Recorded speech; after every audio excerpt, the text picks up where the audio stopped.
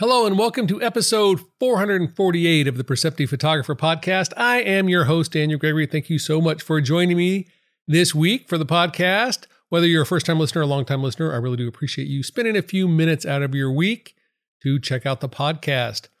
Don't forget, October 30th through November 3rd, the Photoshop Virtual Summit 5 is happening. Head up onto the Jump Show notes for this week's episode. You can get a link to register for a free week of Photoshop training. Over 30 hours of content, 40 classes, 20 different instructors, all sorts of amazing things. Lots of new stuff in Photoshop, lots of new stuff in Camera Raw. So lots of things to cover this time in this session as Adobe's dropped one of their biggest updates to Photoshop in a long time. So head on up to the show notes, click on that link, register for that free week of training. I've got two classes up there, one on troubleshooting Photoshop and one 45 tips in Camera Raw in 45 minutes. You think I talk fast on the podcast? Wait till you check out that class. All right, this week I wanted to talk about something that's related to a conversation I was having with a friend who has had an experience very similar to something I went through a number of times in my career, particularly back when I was working in IT. They have been working at a job and they were at a startup early on. They weren't one of the first employees, but they were one of the first employees. And over the years, the corporation has sort of evolved and grown and changed. And this happened to me in several of my jobs. I had a small company. It was technology I was passionate about. It was a team I was passionate about. We were doing something we thought was interesting. And then slowly over years, usually, layers come in, things change, consultants come in, new executives are hired, the board changes, things shift. And all of a sudden, the conversations we have and the way we talk about our work shifts. It moves from doing something that I'm passionate about, something I love, something I'm engaged to something that I'm doing that I'm passionate about, but I'm also now dealing with this extra layer of things. And there's a sort of corporatization of how we actually work. And that starts to show up in things like you'll hear about SMART goals, that all goals should be SMART. All goals should be measurable. All goals should have an outcome. We should have stretch goals. We should think of what we can do in 6 months. And then what can we do just if we push ourselves a little harder? What if everybody works a little bit more overtime? What if everybody works on weekends? What if everybody does this extra little bit? We start to hear things like synergy. We start to hear some of these corporate buzzwords. And those buzzwords are in some ways interesting, but they also are, I think, symptomatic of a bigger problem in that the way we engage and the way we try to get people to commit to doing work is somewhat fundamentally broken. We take people who are passionate about something they're doing, something they're interested in they're doing, and then we put some interesting constraints that meet the needs of somebody else. And we can unintentionally or intentionally sort of break the ability of somebody to be successful, to stay engaged, to continue to want to do what they're passionate about. That's one of the things that happened to my friend. All of a sudden, I was doing a job that I loved, and I was doing it at a high level, a very, very high level, and I was successful at it. And the more I got corporatized, the more I got told what makes a good employee and to behave like a good employee, the worse and worse I got at it. The less I got done, the more meetings I was in, the less productive I felt, the more tired I got, the less engaged I was getting. And I think this is sort of analogous to something that can happen to us in our photography. And so as I was having this conversation where I used to have it with myself every time I changed jobs, as I was having that conversation with this friend, I realized this is a conversation, again, I have sometimes with my own photography. There is a passion and an interest and an engagement I have around my photography and the photo education I do and the mentoring I do and the people I work with. And I love that work. And I think one of the reasons I love that work is it hasn't become something else. It hasn't become something that it shouldn't be. I'm not having to rely on SMART goals to measure whether or not I'm effective. I'm not having to set 3-month goals and then what if I stretch myself a little more? I know what I want to do. I know what I'm committed to doing. I know the things I want to photograph. I know the way I want to photograph them. Sometimes I have to wait 6 months a year for things to show up for me to photograph because I want to photograph something in the spring and it happens to be the fall. I've got a structure in a way that's allowing me to maintain my creativity. And one of the things that I realized was that the times I'm feeling less creative, the times I'm feeling like I'm starting to disconnect from my photography are the times where I'm letting sort of that corporate energy, that corporate speak start to creep into my creative process.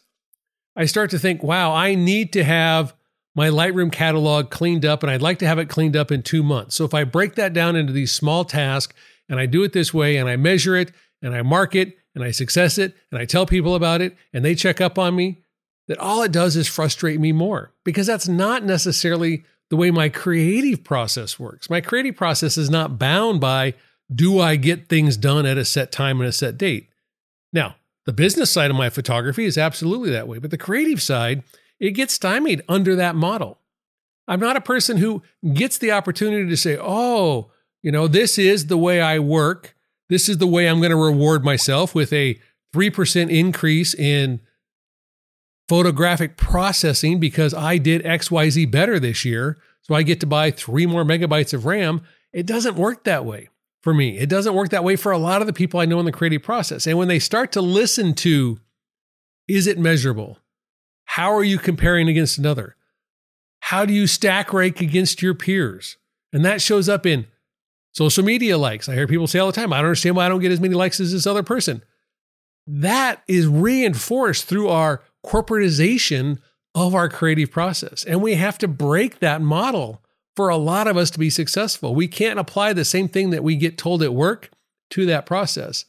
And as I started to realize how much of that sort of speak is in my vernacular, I recognize that even just a lot of the terms, the way I describe how I approach my photography, how I think about my photography, and how when people ask me questions, I sort of refrain back into that process of sort of that corporatization, that idea of profits over X, Y, Z, whatever it is, that we're making money, we're doing these things, we have to get money. I make photographs and people ask me all the time, well, where are you selling it? Have you sold any? Are they in the gallery? Which is something I've talked about on the podcast before. But that is part of that conversation is driven out of things that have money have value. That's a corporate capitalist concept, capitalist idea. And that's not necessarily what our, again, creative practice is about. Our creative practice is great. It's nice to make money. It's great to sell photographs. It's great to be able to pay for our hobbies and our livelihood and all those things. But the measure of what we do and how we create and what we see isn't measured in dollars and cents. It's measured in a more intangible reward. Going back to the, Dorothea Lange, I photograph so I can see the world. There's not a dollar amount on that. I photograph so I can learn to see the world so that I know that it has value of $10. That's not the way we conceptualize the creative process and the creative act. And so one of the things that I'm encouraging people to start to do when they're thinking about, why am I stuck? Why is my creative practice sort of stalled? I don't have any goals. I don't have any objectives. I don't have anything, and I've got to get those. Are those really the right questions to be asking yourself? Are those the things that are truly going to make you successful in your photographic practice? Going out and saying, okay, now I have smart measurable goals and I'm going to achieve them and I'm going to follow those down the line. Or is it more organic than that? Is it about listening to what your heart says, what your passion says, what your interest lies, and you start to move in that direction? And that there's not necessarily a hard timeline. Now, of course, sometimes you get a timeline. The gallery, the show, the photo club, they need photos by the end of the month. You got to deliver by the end of the month. But in our normal process, in our normal thinking, in our normal way of being, why punish ourselves for something that we are arbitrarily doing to ourselves?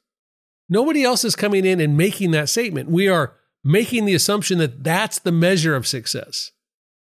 Does the SMART goal get achieved? But what if the process is more, what is the experience of living the creative life? What is the experience of living through my photography and seeing the world through my photographs? What does that mean? What is that value? What does that look like? What does that do to change the conversation you have with yourself from, I'm not very successful in my photography because I'm not shooting enough, I'm not selling enough, I'm not printing enough, I'm not doing enough, to what are the things that I'm seeing in the world differently because I use a camera? How am I thinking differently about my relationships with family, friends, society, social issues, the environment, trees, plants, leaves, whatever you're photographing?